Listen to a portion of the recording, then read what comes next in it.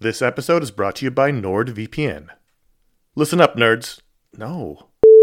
Good evening, Mr. and Mrs. America, from border to border and coast to coast and all the ships at sea. What?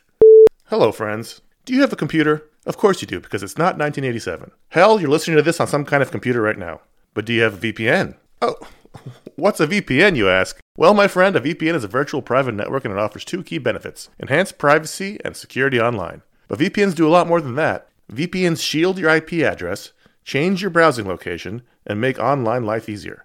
It's all about safety and security, my friends. But like everything else in life, it's also about watching TV.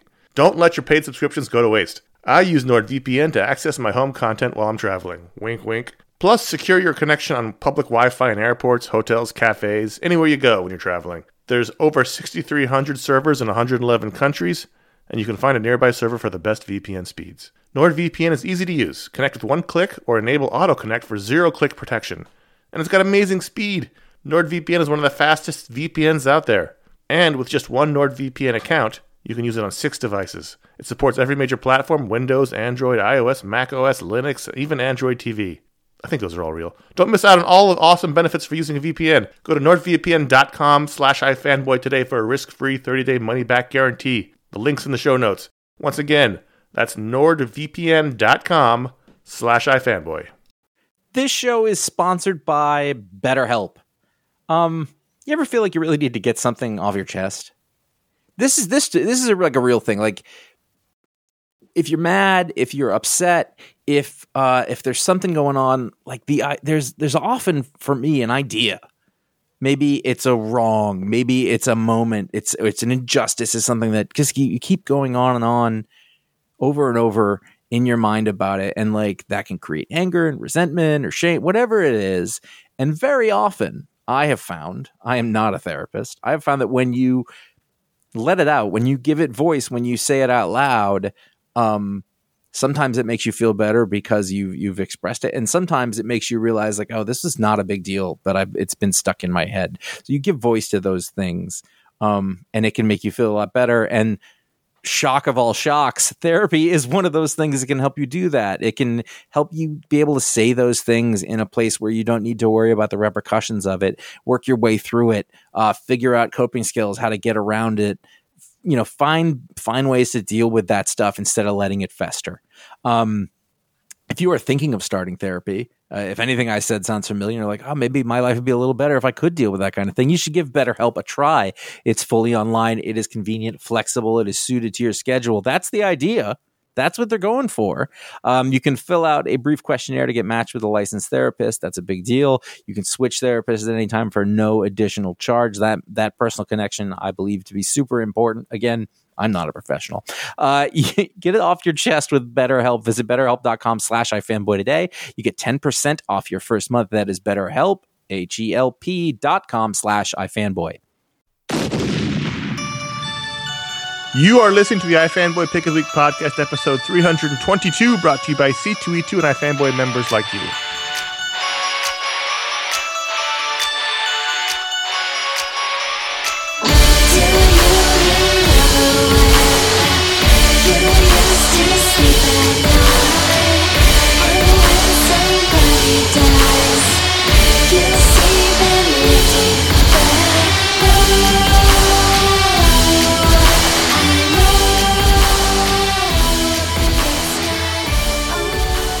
Welcome to the iFanboy.com Pick of the Week podcast. It's episode 322. My name is Connor Kilpatrick. I'm here with Ron Richards. Hello.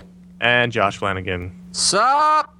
We are iFanboy.com, and we like comics. We read comics. Every week we read a bunch of comics. One of us picks the best one. We write about it on the website. We talk about it on the podcast, along with other books of the week, other topics of interest. It's a big old comic book jamboree. So I like to tell people what I do for a living. Comic book jamboree. Is there a jug band in there? Is there like a washing board and they ask for clarification, just like comic jamboree. I say what do you mean jamboree? Say it like a dick, and then yeah. I don't have a lot of friends anymore. Dude, but you of your friends, there's a small rabbit that wears a shirt, right? Yes. No Most of my friends wear overalls. Before we get to the show, quick reminder and a warning. This is a review show. We'll be talking about the books and the spoilers within them. So if you haven't read your books, pause the show and come back. Everyone will be happier. There'll be less agita. And this week, Josh had to pick. There's agita in comics? There's some Ajita. No. Here and there. Watch. Hank Pym. Moving on. And before we get to the pick of the week, stay tuned to the end of the podcast where we got some interesting information about the upcoming Image Expo convention, as well as some cool podcasts you're going to want to check out. Pick of the week this week was Peter Panzerfaust #1. This is a new series from Image Comics by Curtis J. Weeby, who has a fun name to say, and he did the much acclaimed Green Wake, which I didn't read. That's the Riley Rossmo one, right? Yes. Yep. That's why it's not doing it anymore. Yeah. This is a 5-issue mini of a 30-part story, which he hopes to tell if this mini sells well. So right now, true. it's planned as a 30-part story. If Wow. it gets go ahead, but if it doesn't, it'll just be a 5-issue mini. That's a really, is that a 30-issue story or 30-part, 35-issue miniseries? 35-issue miniseries. That's a lot of comic books. 30 issues. 30 issues. Oh, okay. 30 issues if it sells enough to get that far. If not, it's going to be a 5-issue mini, which is what Weeby said on ifanboy.com in the comment section of his book when he came on to talk about it. There you go. This is fairly standard practice for an Image book. You get what you get. You do a little bit, good enough, do some more, try to keep it up. I like that.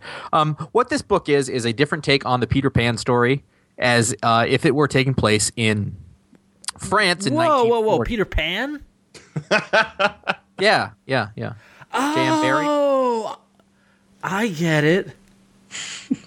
Is this a bit? No, I just totally got it. I thought the dude's name was Peter Panzerfaust. That was it. Yeah. The flying scene makes much more sense now. Yeah, and the orphans. Yeah. Yeah. Anyway, there are a bunch of French orphan boys in Calais, and they're on their own, and they meet this charming American who comes, and they're going to try to help them get away from these tanks that are storming the town that is being wrecked. It looks like the wrecked town in Saving Private Ryan, if you need to know. And basically, it's the Peter Pan story. Or so far as we know, and I don't really know how it's going to progress exactly, but done during World War II, like I said. And I was aware of the Peter Pan allegory, but I kind of forgot about it, and I was just into it anyway. The thing that actually really impressed me about the book was I just liked the way it was drawn, and I liked the way that the pages were laid out, and I liked that. I like the pictures, and I like the. It's gonna be one of those shows. I think art-wise, you're right. There's a very fluid movement to the characters. These characters are almost constantly in movement during this issue because they're on the run. Yeah, and also you could tell. Yeah, you could tell what was happening with the sort of battle. I don't know if that's the right word, but they're getting chased by a tank, and there's certain movements and tactics involved, and it just wasn't a series of explosions and people running. Like, you got a sense of the place and of the way that things were happening and the sort of strategy that they were employing to sort of get away from it. And I really like that. I think that we don't see that enough. We get, that kind of stuff kind of gets covered up by bombast. And then when they went to sort of quiet scenes, I picture this. There's a page where the orphans are all introducing themselves, and like there'll be a panel that's just sort of empty with one of the lamps on it, and it indicates like that silence in the moment, as they're sort of just saying their names. And it was a book that wasn't afraid to use the space that it had allotted to it. And like the first time they show Peter, he shows up and it's like a full page spread, but it's not gratuitous. It just gives you a moment.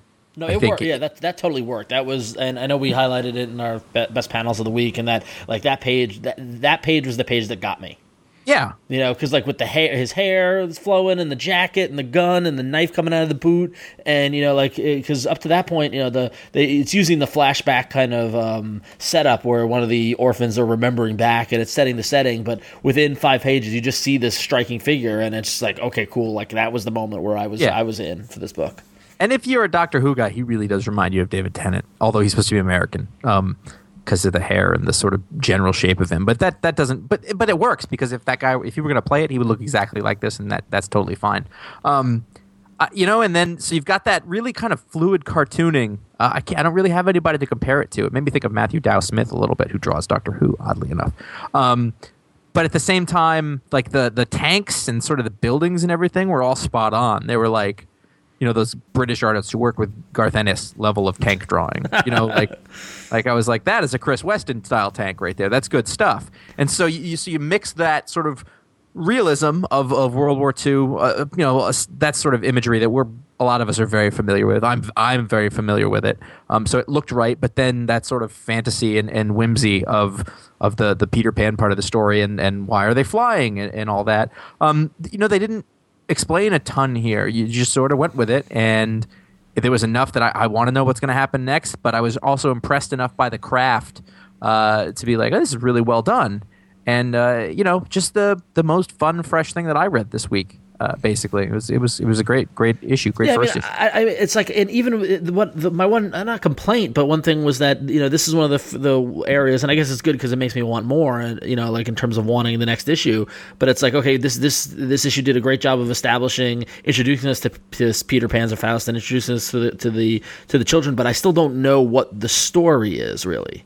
Well, it's a cold open. Sure, no, right, which I totally get. I mean, that's what a first issue is now, it's before the credits. And the one thing is I thought it ended rather abruptly. It did end abruptly. Like to the point where I thought I had a bum issue. Like I know what you're saying. I thought I had a printer error. Yeah, because what happens is that there's a scene where they're hiding out in a abandoned building, and a British soldier runs in, and German soldiers chase him down. They shoot the British soldier, and then Peter kind of comes down and just makes a grand entrance, and he's howling. And then the next page is the Image 20th anniversary ad, and then a preview of Rebel Blood. And I was like, "Whoa, what? What? There was no letter page. There was no. There needed to be something that says, to be continued or something like the that. End, exactly, yeah. So I agree. That's a valid criticism, I think. But it didn't. I mean, that alone, it couldn't be pick of the week for me at all. No, I'm kidding. I'm totally joking. In fact, Connor, I wanted to bring this up. Josh, we've done something unprecedented here. Wow, we've overruled you. We've changed the pick of the week. If you go to the website, you'll see it's been changed out already. Yes, it is now. Guys, I can't log in anymore. In fact, your passkey doesn't work. We'd like you to turn it in along with your ID. Listen, you can come back this weekend and get your stuff, Josh. 322 episodes. No, but I mean, it was a lot of fun, but it was just that ending just kind of got me, and I was like, oh, okay. So I did like that it didn't hit you over the head with Peter Pan stuff. Not at all. The references were in there, the second window to the right, and the shadow, and Peter Pan himself, and even the howling at the end was all stuff from Peter Pan. But it didn't. Does Peter Pan howl? Yes, but it didn't knock you over the head with it. It was very elegantly done and put into the story. It was tons of fun. I really enjoyed this. It's just, art alone, the story was great, but I really loved the art. It was sort of a revelatory art experience where you're finding somebody you really like for the first time. Yeah. Mm-hmm. You're like, oh, wow, this guy's great. The art was really, really good. Tyler Jenkins, I thought, did a great job. And you're right. I think the Peter Pan stuff, to the point where I didn't even get it until we just explained it and talked about it. And it could have very easily been like, we won't be able to jump this distance unless you believe. Like they could have done that, but they didn't. It just went subtle, which I think is great. So. And I don't know Peter Pan all that well. Like I know the broad strokes, but I haven't really seen it or thought about it in a really long time. Did you see the Johnny Depp movie? That was great. Yeah, but that was a while ago, so I don't really remember that. It was good. Yeah. Kate Winslet? Was it Kate Winslet? I believe so. It might have been. I like Kate Winslet. There you go. So. And that is how we're going to end that conversation. There you Just go. as abruptly and oddly. All right. So moving on to one of the more horrifying covers of the week. This whole issue of Batman #6 was horrifying because we're really seeing the effects of the drugs that they've given Batman, the Court of Owls, and the Talon have given Batman. He's totally hallucinating. And I thought, they're really embracing the horror aspect of this storyline in a mainstream, high-profile Batman book. It was very, very horrific. Yeah. Not even just in gore, but just in terms of hallucinations and monsters and things like that. I will go as far to say that I actually like this issue more than the last issue.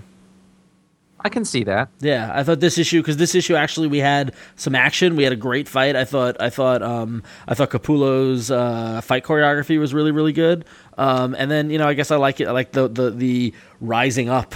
Batman kind of rising up and fighting through the pain and fighting through the drugging and everything like that, and showing his true stripes. And also, I love the moment where Batman kind of says, "I know where we are." And then bails, which I thought was cool. And then it's too bad he drowned at the end. Yeah, I know, exactly. But that horrific owl face, the owl masks, freak me out at the end.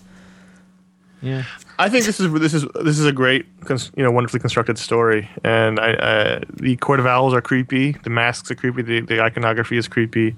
They really do seem to be a formidable match for Batman, especially if they've got a whole army of Talon people to fight him. This has been great. This has been wonderful. Really nice sort of fight choreography, cartooning too. I thought.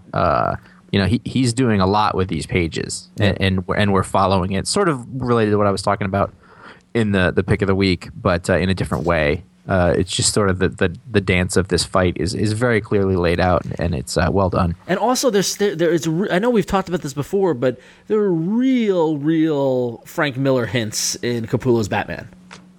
Oh like Dark Knight. We're talking '80s Frank Miller. And not the Dark Knight. Yeah. I mean, like pretty much the build of Bruce Wayne and the use of the cowl and stuff like that. It's very Frank Miller-esque which I think is interesting because I would never think to put Capullo and Frank Miller in the same sentence.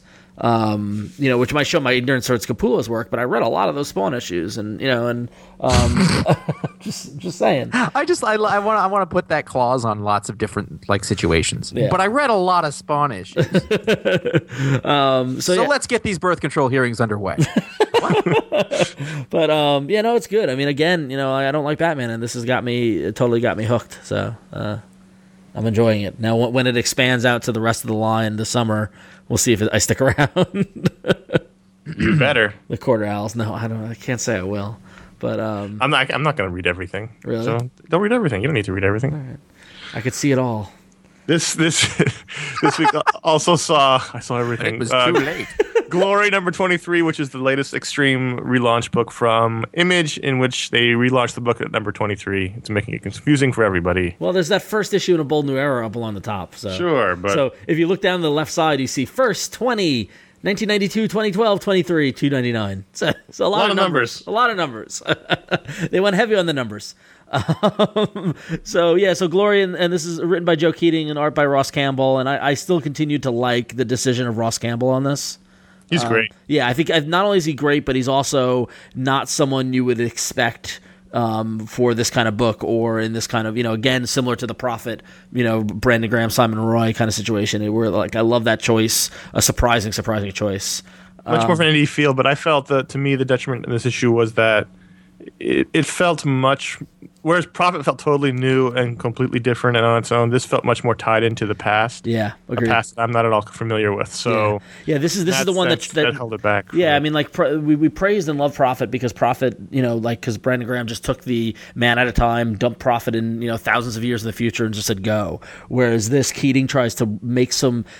I don't know if he's trying to make some ties or resolution or resolve, but to tie it back to what had Liefeld and crew and other people had done in the 90s with Glory and in the early 2000s as well. And tying Supreme makes an appearance, and you get kind of almost like a fast forward through history of what Glory. A lot of information, and it got very weighed down at times. Also, I think while I do love Campbell's art, there were some pages where it was like, oh, that wasn't as good as that other page. There was a couple of missteps here and there later in the book as well. But that said, I going back to what I said about Peter Panzerfaust, by the end of the issue, my immediate thought was, I want to see what's next. I want to see what comes of this, because if they can unencumber themselves of the past and just go from that launching point, it might go in a good direction.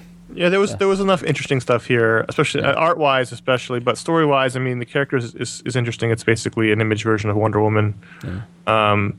And if it stays tied in and the info dumps continue, it'll be tough for me. But if it goes on, like you said, on its own, it might be interesting. It gets at least one more issue out of me, that's for sure. Yeah, and I think from everything, because I've interviewed Joe Keating and he's a buddy of ours and stuff like that. From everything from my understanding, the next issue does focus down just on Glory and what the story is, and because part of this also is I don't get a sense in this issue of what the threat is. Or who the villain is. I mean, I get, there's, that first page kind of speaks a little to it, and I think kind of foreshadows a little to it. I think it's that she has cancer. No, she's bedridden. No. I don't know. But it's that, and the thing is, it leaves on the question is, how did she get like that? And I assume we're going to find out. Someone did it to her. Yeah, exactly. But it's a good start. I mean, agreed that it's not the home run that Prophet was, but I think it's a solid double. I think definitely. I think I gave it 4 stars. There was a point in the middle where I was just like, "Oh, there's a lot of information here." Yeah, it does get heavy in the middle. Yep, agreed.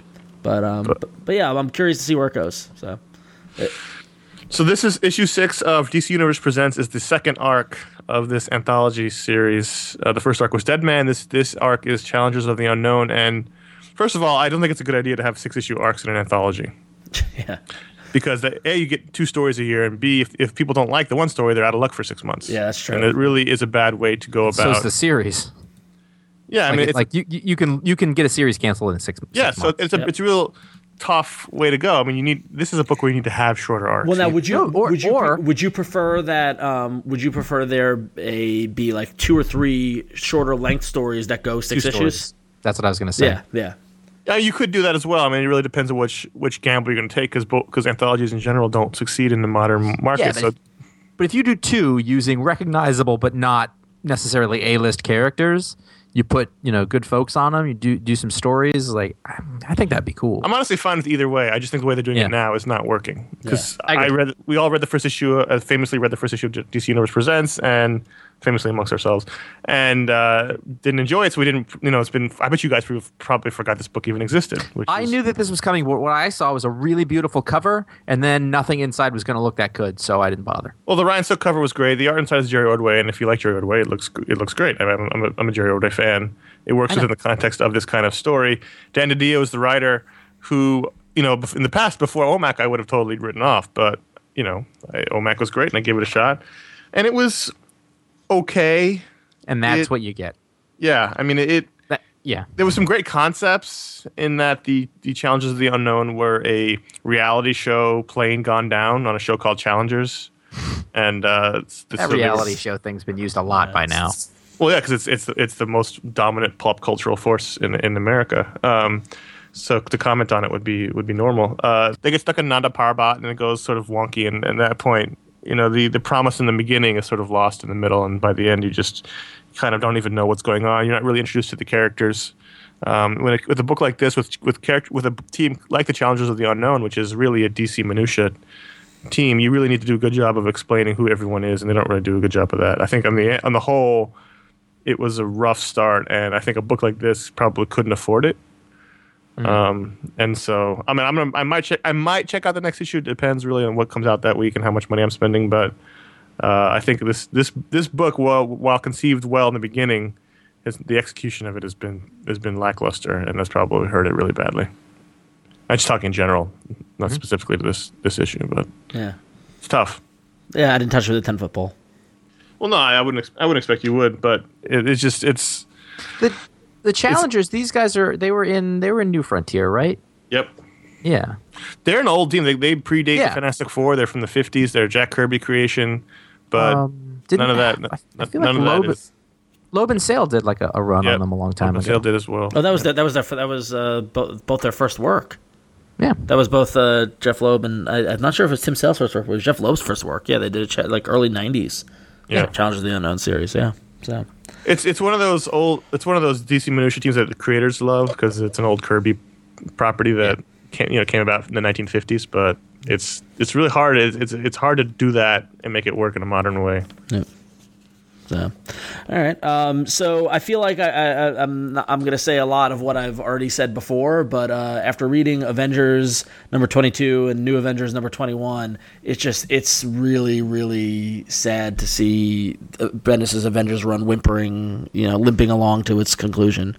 And it's like I even as I was reading both these issues, but basically both series are converging on this whole Hammer, Norman Osborn kind of thing. And I don't know, like I read both titles, and I don't know if there's anybody out there who just reads Avengers or doesn't read New Avengers, but I don't see how you can not get away with reading both these titles to see, because and especially with this issue kind of converges on Avengers Mansion. But not only is the story just completely just kind of been there, done that, you got a situation where we're with Renato Geddes on the art where they're like, I feel like they're holding him back. What he did on Wolverine was very kind of a very unique kind of style. I can't say I loved it, but at least it was his style. Whereas this, it just feels like it's really, really watered down to the point where there's a ton of faces and panels where it's just like, ugh, like really, there's a shot where not Maria Hill is intimidating the dude with the earthquake stuff. And when she punches him, if you look at her face, she looks like Sloth from the Goonies. I mean, like it's just bizarre, and it's like I can't believe this is the Avengers, And then over on New Avengers, I was actually surprised because aside from Tommy Lee Jones as what's his face as Norman Osborn, I thought Deodato got the art was but it was slightly different from what I would expect from Deodato. Admittedly, it looks like there's a Google SketchUp Avengers Mansion on the first page, but it just felt a lot more airy and a lot lighter than what I was used to with Deodato. So I actually thought that was really good. But then I thought it ended just so abruptly again, kind of like Peter Panzerfaust. It ends with this kind of thing, and there's just this panel of Spider-Man that I don't know why it was there. And it just the whole Avengers experience left me really kind of with a bad taste in my mouth. So what's it going to take for you to not buy them? Well, no, I mean, Simonson's coming up, so I'll check that out. And I'm reading that's 3 months from now. You don't necessarily have to read those. Yeah, well, I want to know what happens. I mean, this is the thing. There's no way you could figure it out. I mean, you're telling me this all. You're literally saying this all feels like it's been there, done that. Yeah.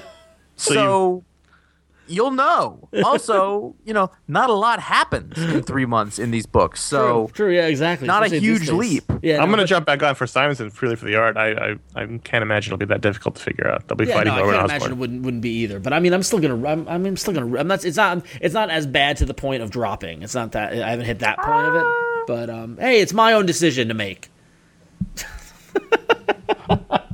That was a little defensive. Tell you what. You give me $8, and I'm gonna just bore you to shit for about 20 minutes. Well, why? You do that I do get that from you for free. I know, but I'm charging now. Why buy the cow when you can have the milk for free? I'm gonna draw something you don't really like that much. I'm just gonna explain some shit that's confusing, but it seems kind of familiar. Yeah, well, that's sad. And then I'm just gonna walk out. Right. Well, I gotta imagine the art's gonna change again because it's been changing so quick at least on Avengers. Well, it's gonna be Simonson in 3 months. But is Acuna gonna come back? I want Acuna to come back. Anyway, we can't live in the past. Yeah.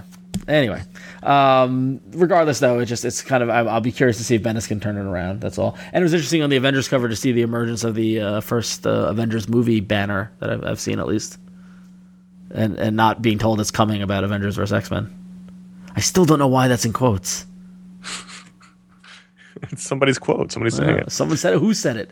Anyway, so well, coming sooner than Simonson on Avengers is C2E2, and that is the upcoming comic convention that takes place in Chicago every year on April 13th through April 15th. That's in Chicago at McCormick Place. You can attend C2E2 and see such comic stars as Mark Silvestri, Amanda Connor, Tony Moore, Joe Kubert, Sean Murphy, Tim Seeley, and lots more. And C2E2 always packs in the interesting media guests, the folks at Reed Pop who do this in New York Comic Con. Also get a bunch of great entertainment media guests for you. And this year, you haven't lived until you've seen Anthony Daniels in the flesh. C-3PO himself will be at C2E2, and if you pay enough, I'm sure he'll let you wear the mask.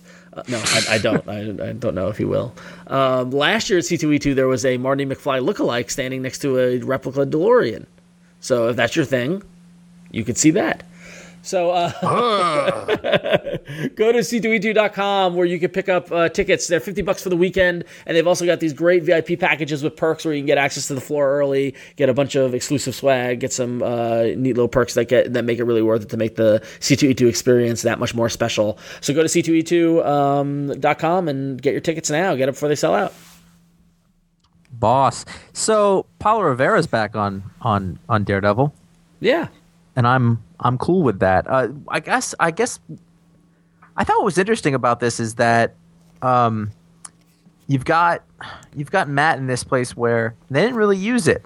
They've got Matt in this place where it's all dark and nobody else can see either, and he can't, so it should be evenly matched. But they didn't even touch on that, which I thought was interesting. I guess I wanted to be more excited about this than I was. This felt interesting to see them. I feel like the moloids are in every fucking book. Yes. Right? Yes. Yeah. Mm-hmm. And so if it's building towards something with the moloids, I guess, but it just seems like everyone just like moloids and they went back. But this felt unnecessarily heavier than past Daredevil issues by Mark Waid. Like whereas it still feels kind of light and swashbuckly or whatever. This for some reason I felt a sense of weight with this issue that I haven't picked up on with the previous issues. And the thing is, it's got to go there because the fact is the lightness. The book isn't light. The book is pretending to be light. Right. That's what Matt's doing. So eventually it is going to drag us back down. It has to. Yeah. Literally and figuratively in this issue. Yeah. I don't know. I didn't love it either. Although I feel bad for Matt getting played by Black Cat.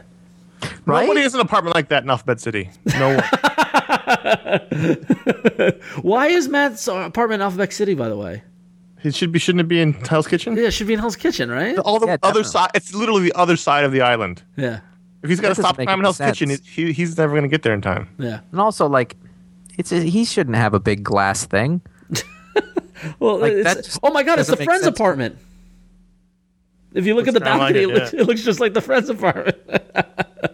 He doesn't need a big glass view. He doesn't. He can save a ton of money. It's wasted on him. He doesn't need Riverview. Well, Yeah. then again, No, you're don't looking get, at it as a seduction tool. don't get me wrong. I mean, it's still great, and like that double page spread of Daredevil down underground and the moloids and the coffins is beautiful. But for me, it just felt heavy. That's all. Didn't have the zip. I liked it. I didn't love it, but I did like it, possibly more than you guys. But I think you need the dark to accentuate the light and back and forth. And plus, Matt is just being lighthearted to cover the darkness inside of him, which is still there. It's No, not whether- going anywhere. Now, I'm not going to suggest that that's a problem, though. So, Matt's fine. Yeah. However anyone likes him. You are right about the moloids, though. Did a memo go out, or I don't know. They're the Norman Osborn of next year. The moloids agent has been working overtime. Listen, I got these moloids. You should put them in the book. Come on, it'll be great.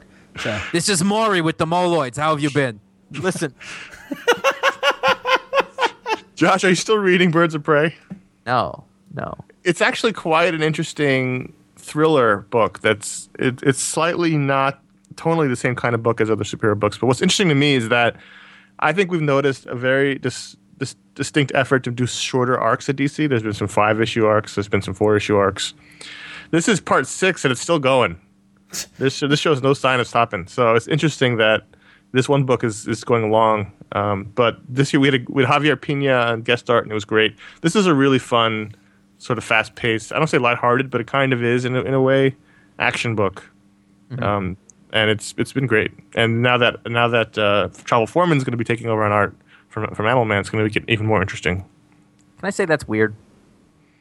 Why? It's just, I don't know. It's just weird. Like he was like, I didn't really want to be an Animal Man That whole anyway. story was bizarre. That was I took the job because my mother was sick, and I didn't want to do it. And it's like, well, but we loved you. I was very upset by that. You're on a. I mean, it's a book that's a special thing. Yeah, it was very And weird. it's going to a book that is notably less special. He doesn't want to be drawing a family story when his family's falling apart. I can understand that. Okay, that makes sense. All right, that's fair. I guess. Yeah. I guess. I mean, I can see where you want to draw pretty girls in cars. I don't know if he's necessarily the right person for that. Well, I If think was the he's editor. good enough to do something interesting with it. I wouldn't expect to see the same thing that we saw in Animal Man from his work on Birds of Prey. Yeah. So, Yeah. but It's interesting. Is all I'm yes, saying. it is interesting. So Amazing Spider-Man number 679.1 is one of those issues that so you got Dan Slott and Chris Yost on writers and normally when Dan Slott is accompanied by somebody else it gets a little stronger, but this issue was rough, and I think mainly it was because of Matthew Clark's pencils, but there was something to celebrate, and that was on the 4th page. There is a cross-section of Horizon Labs, which as soon as I turned that, I was like, awesome! Thank you. Anytime I can get a building cross-section in the Marvel Universe, I will celebrate that. So This is a point one. yeah, it's a point one. And Have they not done a Spider-Man point one, or they do, will yeah, they just? I think every year they're doing a point So one. they're just. Oh my Yeah. god! And, Really? Yeah, and don't get me started. And this served no purpose other than just telling a Morbius living vampire story. That was about it. Which there's nothing wrong with that. Yeah. On the surface, I Yeah. guess, but So, and I guess to really push this Uatu Jackson dude a little more, but yeah, it was a big meh. So. thank God. I wanted to talk about the activity number 3. I thought this was the strongest of the issues. I really liked the devices sort of going back and forth between the post-mission failure angst and anger, and to just sort of exploring the characters a little bit. It was like both quiet and exciting, and I thought I just thought it was really well done. It was nicely paced and put together, and I thought the art looked the best that it has so far. And you're seeing you're seeing Mitch Garrett's like get better with each issue as he gets to know these guys, and then once you've got the foundations of that, you can push it forward. And I also really like how this is Edmondson doing Edmondson as he does best, where just like lots of jargon, not so much that you're just trying to impress me.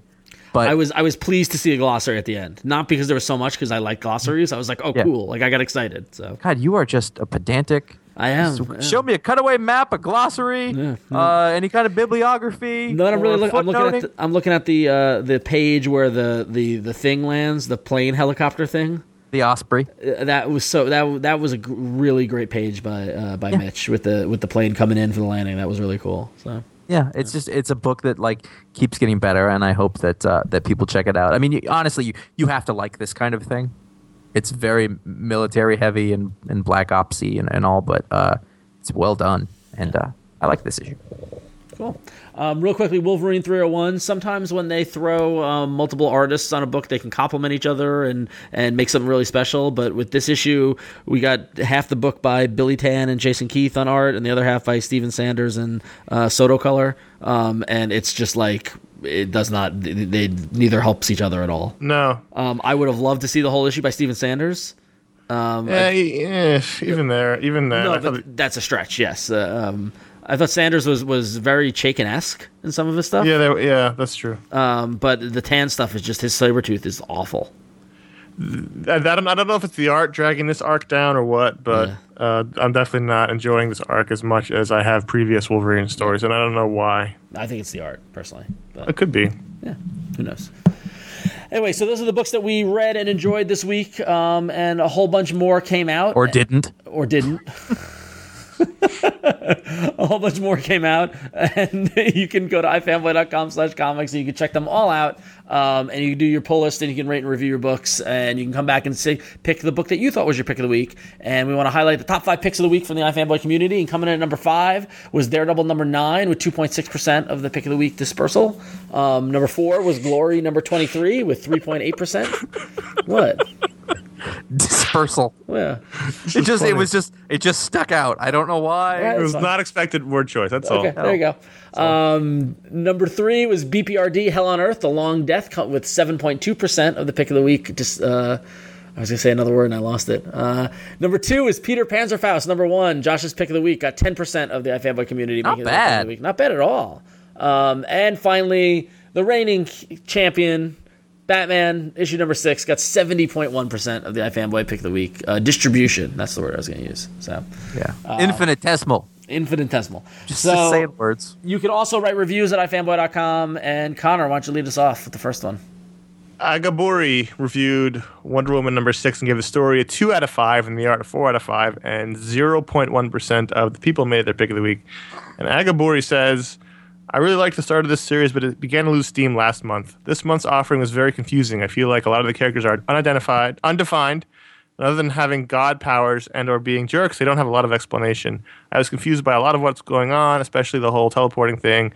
The art was very good in Chang's absence, but maybe I didn't read closely enough to get all the plot points. I'll be honest with you, I'm real close to dropping it. Why? Well, I was disappointed. I thought we'd get Cliff Chang back, and we didn't. Not that Tony Akins is bad. I just didn't enjoy it. And I kind of agree. Like I haven't found anything to glom onto with this yet. I've felt this. This is an Azzarello thing. Yeah. He's very sparse. He doesn't give you a ton, and it's a valid thought. I will say, in this instance, for this book, I'm not lost yet. Yeah, I can see how you might think there's not enough to grab onto, because he's really subtle. Like he doesn't hit you over the head with it. Now, it took him 50 issues to lose me in 100 bullets before I was like, I'm out. I don't know what this is. And apparently, if I'd kept going, it would have been a new religion, something like that. But I don't know. I don't think it's that bad. It seems fairly clear cut, especially if you have a basic knowledge of the Greek gods. Which I do. No, and that's fine. Yeah. But if you don't, then I can see how you're completely lost. Yeah. Because, but it's all for me. I still think it's fairly elegant. I don't think this issue was wonderful. It wasn't my favorite of them. It's just I don't have an emotional attachment to Wonder Woman, to Greek mythology, in terms of the things that grab me to it. and for me, it's been Chang, and hopefully he'll be back soon. I know he's gonna be co-writing, so I'm still there, but I'm close. So I don't think Josh has an emotional attachment to either one of those things. I just think he's a big Greek mythology guy. Oh yeah. I mean, I really do like mythology. No, you do. I mean, you've got that big 800-page tome, that thing you got, that book you got with all the Greek myths and stuff like that. Yeah. That paper you did in college on it. You can judge me by the 10-foot Hephaestus statue in the backyard, sure, but you got me to Hephaestus. I love that name. If you don't know anything about the Greek gods, then I think it'd be really confusing. Because in this issue, she basically gathers the gods together to trick them into being able to cast a spell to protect the young girl, and then it blows up in her face. I mean, it was pretty standard, and the characters those are all the Greek gods. Those are all the main gods in the story, just in modern form. So he doesn't tell you that explicitly. He tells you that in the context of what's happening in the dialogue and who people it's not are. Like I was lost. I'm not saying I was lost. No, I'm not saying you specifically. I'm just saying I've seen people complaining. It does make you work for it, but not overly. I think it's just he doesn't lay everything out. He makes you have to understand what's happening through the context of reading. And if you don't want to do that, it's not sitting with you for whatever reason. That's fair. Yeah, that's fair. It's fine. But I think Chang comes back on, and that not. It does lose a step when Chang's not there. Overall, it becomes less special. It's like when Travel Foreman's not around Animal Man. We'll see how that goes. Steve Pooh. I like Steve Pooh though. Anyway. No, he is, but we'll see. I can't believe that the way that you pronounce his last name is Pooh. What is it? I'm gonna imagine Pew. Pooh. Yeah. All right. It's not Pooh. No one's gonna go by Pooh. Our next review comes from Dix. Who reviewed Winter Soldier #2, gave the story a 4 out of 5 and the art a 4 out of 5, and nobody made it their pick of the week because nobody likes Winter Soldier. No, I'm kidding. Nobody made it their pick of the week. And Dick says, if you are a person in need of a comic set in a superhero universe but bearing more similarity to the Bourne Identity than Spider-Man, Winter Soldier would be a good place to look. Issue #2 dives back into the action where issue #1 left off. Bucky's running narration reminds me of a pulp spy novel. He and Black Widow don't have crazy shield gadgetry to get them out of this predicament, relying instead on smoke grenades and know-how. The plot does a lot of developing in this issue, and if you don't mind a thick layer of Marvel continuity, it's looking to be a cool international intrigue sort of story befitting the genre in which it exists. I'll be kind of honest. I kind of love this. I'm not loving it, but I'm pro it. I'm way pro it. I was reading this issue and thought, this is kind of reminds me of the old Captain America book, the pre-death book. I mean, it was. There's a spring in the writing that wasn't there before, and the art. I mean, obviously the only downside is that in trying to push the envelope with the art and the layouts, it does get very confusing in many parts of the issue. What's happening? But I love the art, though. I think the style that Butch Geist is employing is interesting, but I think that some of these Steranko-esque layouts get a bit confusing story-wise. Yeah, that's actually pronounced Butch Goo. But do that. But story-wise, I really enjoyed this. It seems like Brubaker's having a lot of fun in a way that I haven't seen in his writing in a long time. Yeah. I would agree with that. So. I'm really enjoying it more than I thought I would. Cool. Awesome. So if you want to make your comments and thoughts known, get to ifimbo.com/comics, and you can rate, review your books. You can pick your pick of the week so we can mention it here and be part of the whole thing. So let's move on to some emails. First up is Aaron from Omaha, Nebraska. He says, "Hi guys, I just finished reading Thief of Thieves, and I was really interested in the world of a con artist. I have already read Parker by Darwin Cook, and I don't know where to go from here. Do you have any suggestions for comics similar to these?"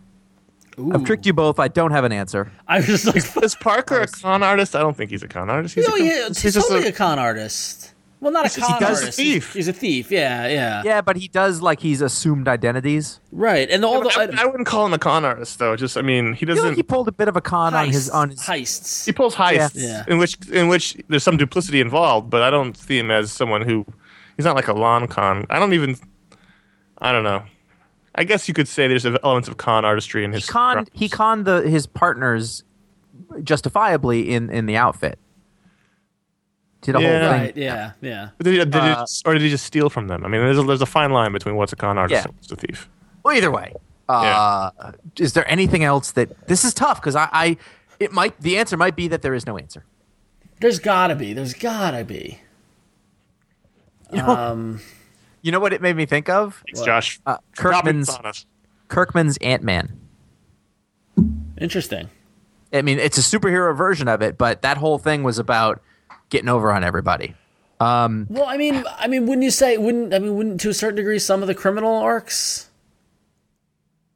No, Yeah. Nobody. You know what? I would say that if he liked, Blue Estate from Image. okay, I don't know if it's con, but it's kind of crime. I don't know. Don't say noir. Yeah. No, I'm not saying it. No. Try. I'm going to stick with a little traditional. Try Hellblazer. John Constantine is basically a demonic con artist. In a way, he's trying to do good, but like a lot of that book is tricking. You read the first book by Garth Ennis, Original Sins. That's the story of a con. What about Habibi? Although I haven't read it. No, I'm kidding. Habibi's not the right thing. Then I don't get your joke. Because it's so not that. That's the joke. Oh, damn. What about I Killed Adolf Hitler by blankets. Jason? So now we just go for the most inappropriate one. I'm just completely. Mouse. Pedro and me. The Avengers. Yeah, that's a tough question. That's a tough. I mean, maybe let's throw it to the audience. Does the audience know anything? Did they? Anybody? Can't speak back to us. Oh wait. Oh shit. I like how you paused.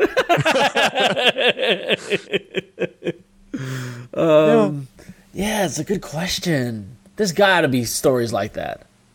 Well, look in the comments. Everyone in the comments can write it, and then Aaron from Omaha come to the website on Monday or Tuesday and check out the comments, and people will have answers for you. That's the kind of question that sits in my iFanboy inbox forever because I have no answer for it. I don't just want to write back. Well, that's so funny this is the example of, because a lot of times people write us in with questions and stuff like that most often could be just solved with a Google search. And but every now and then, the byproduct of the comic book industry, for example, if you had a question about Fantastic Four and I was looking for some sort of image, I'm ruined with images of what's her name, Jessica Alba and stuff. The movies ruined those searches. In this particular case, I just searched for comic book con artists, and I just got all these things about all comic conventions because I got comic book con, and so it's the unsearchable topic. Oh yeah, totally. Yeah, that word doesn't work at all. Yeah, exactly. Anyway. Next question. Sean from Lewiston, Maine? Yep, that's Maine. Okay. I don't want to go to Lewiston, by the way. I heard bad things about Lewiston. Sean says, the other day I spent $50 on the first printing of American Splendor #1. It wasn't quite in mint condition, but where else can I find this comic? Anyway, it got me thinking how much a single issue can cost over time for a variety of reasons. What are some single issues you've purchased or wanted to? Where do you draw the line as far as a price for a single issue? Dun, dun, dun. I was just having this conversation the other day with a friend of mine about how, and a part of it was, growing up and getting older and all that sort of stuff, but saying how when he was growing up, he just coveted, X-Men #1, like Jack Kirby, Stan Lee, and as a kid, like, oh, I can never afford it, I'll never be able to, but he's like, I was looking on eBay and I could probably pick one up if I wanted to. They're in the low thousands, and I could save some money. I could do that, and so I thought that was interesting. How. Would you now, though? Well, I don't know if I would. No, not you, but just him talking. That was the other person talking. Yeah, the royal. like at the time, I could probably swing it. Is that what I want to do with that money now? Right. Yeah, that's the question. I mean, I used to be really, really big on get the key issues. I want to get Spider-Man one, the first Punisher one. I want to get I want to get the Dark Phoenix one. I want to get all these kind of things. That has faded over the years. The trade program and not digital so much yet, but it's edged that down a little. Not because I want to read it, but because of more of the. I was coming at it from the artifact way, the artifact standpoint, the collectible standpoint. I mean, because I remember when I was in the 90s, when I was like in my first 10 years of comics, even through college and stuff like that, there was I saved and hunted for the best copy of New Mutants 87 I could find, the first Cable. And that was for a while, that was my gem of my collection. That was like, shit, man. I paid, I paid like $65 for that issue. It was like, yeah. Yeah. I mean, but even I've done that. Like there are like gems that I would love to own Showcase 22, like the first Hal Jordan. Like that would be a cool thing to have. I'd be fine with that. If I had lots of cash, I could totally see getting that. Yeah. But I have a couple of key issues. I have the first Hawkeye. It was, it was given to me as a gift, but he's your favorite character. Yeah, well, there's value in it, and I have the first Inhumans, in the Fantastic Four. Nice. That was also, I didn't even know. I didn't know you had that. Wow. Yeah. I can tell you the last thing that I bought like that was Grant Morrison's Justice League #1. I bought it in 2001 for like $16, $17. Wow. Now I won't pay over cover price for an issue unless like I was going for a relic, like a thing. Yeah, exactly. Yeah. There's a difference between finding something that's actually rare and holds some sort of emotional attachment to you as opposed to, picking something up I can get in a trade form for cheap. Right, yeah. I mean, more often than not, when I'm chasing down one of those issues, I'm not planning to read it. It's something I've already read or whatever. It's just more yes, I can say I have that or whatever. Yeah. Or and a great case in point is the and I forget the issue, but the issue of Showcase with the where Silver Age Flash and Golden Age Flash meet for the first time. That I am actively hunting for that issue, but now in searching for it, I've discovered what my limit is, and it's for me personally, it's about $250. That's a pretty high limit. Well, yeah, because that issue, I've found that issue. Connor, you've been with me at cons, so it's like there's one for like $325. I'm like, no, I can't do it. It's.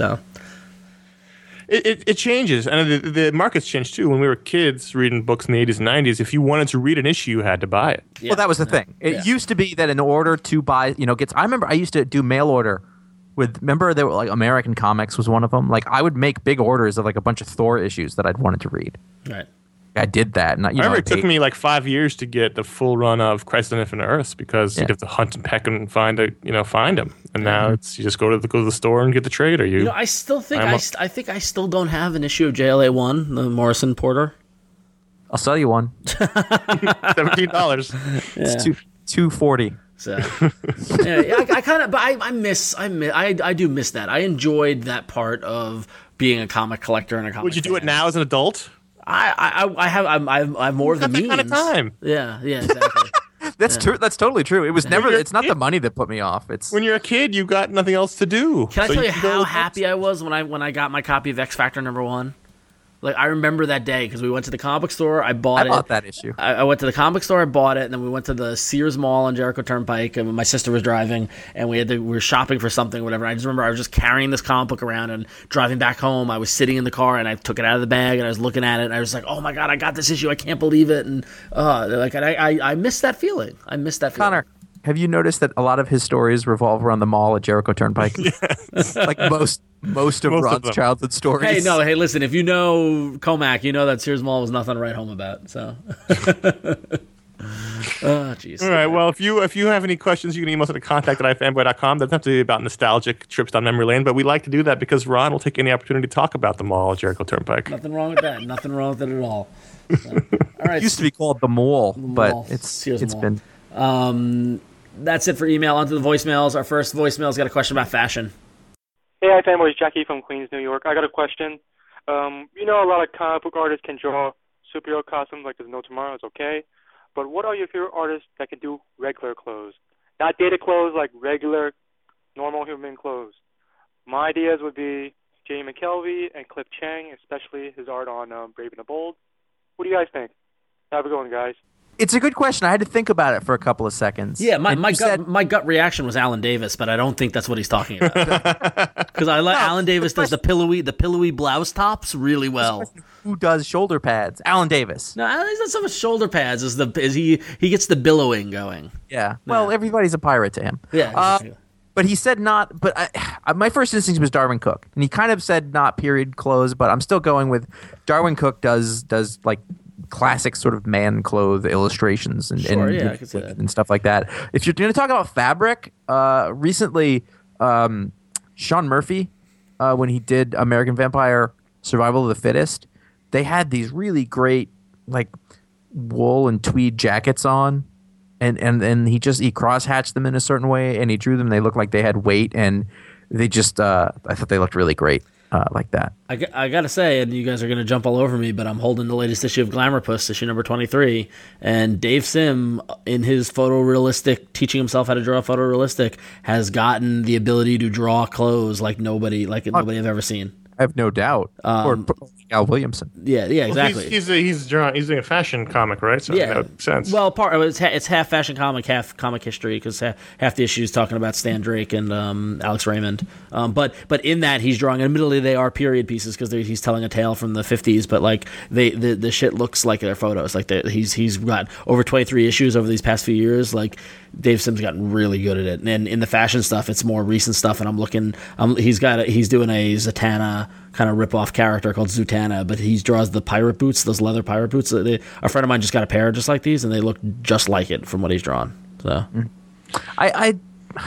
my first instinct was Gary Frank, but then I just keep thinking of the sleeves on the Superman outfit. That's the costume. I mean, I know. Yeah. I mean, he pretty much talked about the two best, I think, which are Homer Kelvey and Chang. So, you nailed them. Yeah, you nailed it. All right, on to the next question. It's a little defensive. It's just Sam from Australia here. Just thought I'd give you guys a call. I'm here in the great state of Texas, and I just wanted to just basically thinking about some of the creators that you read on a regular basis. I'm a really big fan of Tom DeFalco, and I always find that I am having to defend my like of his work. Do you ever have the same sort of feelings that sometimes with some of your creators you have to defend their work? Have a good day. Talk to you guys soon. See ya. Bye-bye. Okay, wait a second. Wait a minute. Back up. Wait a minute. I've been to Texas. My family's all from Texas. He could be from the west part of Texas, but I've never heard of any kind of Texan sounds like that. He's from Australia. He said that. We met him, I believe. Yes, I know. And he's in Texas, which some sort of geographic anomaly. Yeah. There's an accident that happened. I haven't been to West Texas. I'm just saying. Where are you from, boy? He could be from El Paso.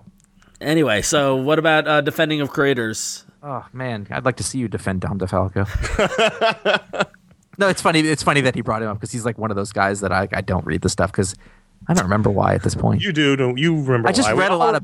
I read a lot of bad books that I didn't like, and then I went to a panel of writers on comics, and he said a lot of stuff that I didn't agree with when it comes to how to write comics. Yeah, basically. That's fair. If you like it, I'm totally fine with that. That's fine. It's a good question. Interesting. It's like I go back. I try to channel the comic book shop discussions, and I feel like I find myself defending Chaykin a lot. Yeah, we do. We do defend Chaykin a lot. Yeah. I feel like I found myself defending Kirby a lot, which seems ridiculous. That's just insane. You're just crazy. Well, but because of it doesn't look like what people expect or. I mean, but Connor, earlier you said you really like Jerry Ordway a lot. I don't like Jerry Ordway a lot, but I've had to defend Brett Booth, that's a tough one. I think artists it's subjective. Are subjective. Writing is more difficult. Yeah, I think everyone has different art tastes. Art is very visceral. You look at it, and you can if you like it or not. Whereas art, there's a lot of. I mean, writing is a lot more difficult to. I feel like we've all not if we've all, but I feel like we've defended Judd Winnick in the past. Because to me, I don't understand why people don't like him. Yeah, you're right. And he's a guy that people don't like. Not everybody. People but love to hate him. Yeah. And I don't get it. I think he's great too. Yeah. He's great at characters. I thought, I haven't read everything he's ever done, but he's done a lot of really, really good stuff. He's done really funny stuff. He's done great superhero things. And I can understand saying, "Oh, he's not my thing." But to not like him, that always seemed weird. Yeah. I don't understand why Greg Rucka is not considered like the greatest comic book writer working right now. At times, not always, but at times. That's different than defending them, though. That's representation, or that's impression. It's more of what book comes out where I'm like, hey, I really like this, and everybody jumps all over you. Like how many times, I mean, I've had to defend Paul Grist to you guys for years, and finally Connor's come around with Mudman, but but like that kind of reaction when you're just like, oh God, I can't believe you like that, like Josh, like you in Fables. Yeah. Yes, there you go. Yeah. Stop! I dropped it. You did? Yeah. Whoa! Bury the lead. Wow, you just let that one slide right off the podcast. Wow. I think it came out I was just 100 and however many issues. I was I'm bored now. I've been bored a while. We're gonna step up. I feel like we can go back in time 5 years and really blow some people's minds. End of an Namely, listen, it's okay to change your opinions over the years. No, it's not. You have to stick with it forever. Oh, right. Just like you Right. got that Green Lantern tattoo, so you always will buy Green Lantern. Yeah, exactly. And Spielberg is a sellout. I have to go That's Josh at age 20. A fucking asshole. in my attempt to answer every question on the podcast with Dave Sim. I find myself having to defend Dave Sim as well for my enjoyment. I can of see Glamour that. Plus. Yeah, it's fair. Defend his work, though? Yeah. Yes, there are people who will not listen to me talk about Glamour Plus at all because they dismiss him because of all the other stuff. I can see not. I can totally see saying I'm not going to buy this because I don't like his viewpoint. I understand that. I think that's valid. Yeah. But if you're going to talk about his craft level, just to talk about it, that seems extreme. Yeah. Anyway. Alan Moore, Yeah. So more lately. You know. So if you've got any questions akin to clothes or defending creators or anything else, call us on our voicemail line at 1-888-FANBOYS. It's 1-888-326-2697. Be sure to let us know who you are, where you're from, or where you're calling from, and try to keep it to about 30 seconds. And if this podcast is not enough for you to enjoy with your ears, then why don't you try sticking iFanboy Don't Miss in your ear hole? Ow! Oh God!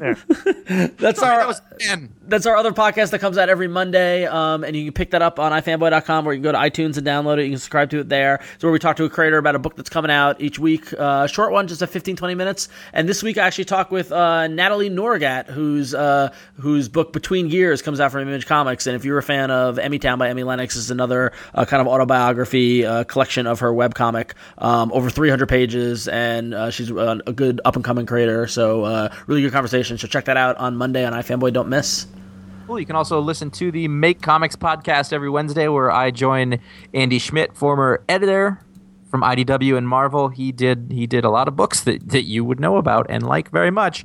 And now he runs the Comics Experience School for Comicking. He doesn't call it that, but I do. We'll pick a topic in relevant and germane to people who want to make comics and stick in comics and work in the business and talk about it. This last week we talked about online networking and its incredible influence on the business of comics today. And there's more stuff like that. Positive and negative. Yes. Yeah, it's important. Very important. Last week we brought you the special edition Star Wars podcast, which was very cleansing in many different ways. This week we bring you Ghost Rider Spirit of Vengeance special edition podcast. So you can look behind the show in the feed to find that show. Ron and I talking about Ghost Rider Spirit of Vengeance, the sequel to the amazing original Nicolas Cage Ghost Rider movie. I cannot wait. And by amazing we mean awful. Yeah. And by Nick Cage we mean Nick Cage. So you can pick that up in the feed, or you can download it from myfanboy.com. And real quickly before we finish up the podcast, anybody attending the Image Expo in Oakland, California this upcoming weekend, go to ifanboy.com. There's going to be on Monday. There's going to be information about we're co-sponsoring a party with Image Comics and the Comic Book Legal Defense Fund, as well as I'm going to be moderating the panel with the Image founders and some other cool stuff. So be on the lookout for that. If you're in the Bay Area or if you're near in California, definitely come to Image Expo. It'll be great to see you there. You can go to ifanboy.com and you can read Josh's Pick of the Week review, and you can check out all the in-depth discussion and debate, quotation marks. Go to ifanboy.com/about to see the info on the staff, and all their social network links could be our friends all over the web. And you can follow iFanboy on twitter.com/ifanboy or facebook.com/ifanboy. That's where you can find all the latest information on what's going on at ifanboy.com. Yes, and you can get in touch with us by emailing us at contact@ifanboy.com or call us voicemail line, as mentioned earlier, at 1-888-FANBOYS. It's 1-888-326-2697. If you like this show or our other shows or anything or any shows, go write reviews for them on iTunes because that helps a lot. Even if you think that there are a lot there, if you like it, just go take a minute, put it down there. Better yet, spread the word on your Facebook account, on your Twitter feed. Tell people about it at the shows. Every little bit really helps. If you think that you know somebody who liked the show or you dug anything, a post, any of that stuff, we really appreciate it. You guys really are a marketing army, and we appreciate that. We do. Cool. So until next week, I'm Ron. I'm Connor. I'm Josh, and I'm rethinking that 800 words I was going to do on Scarlet Witch.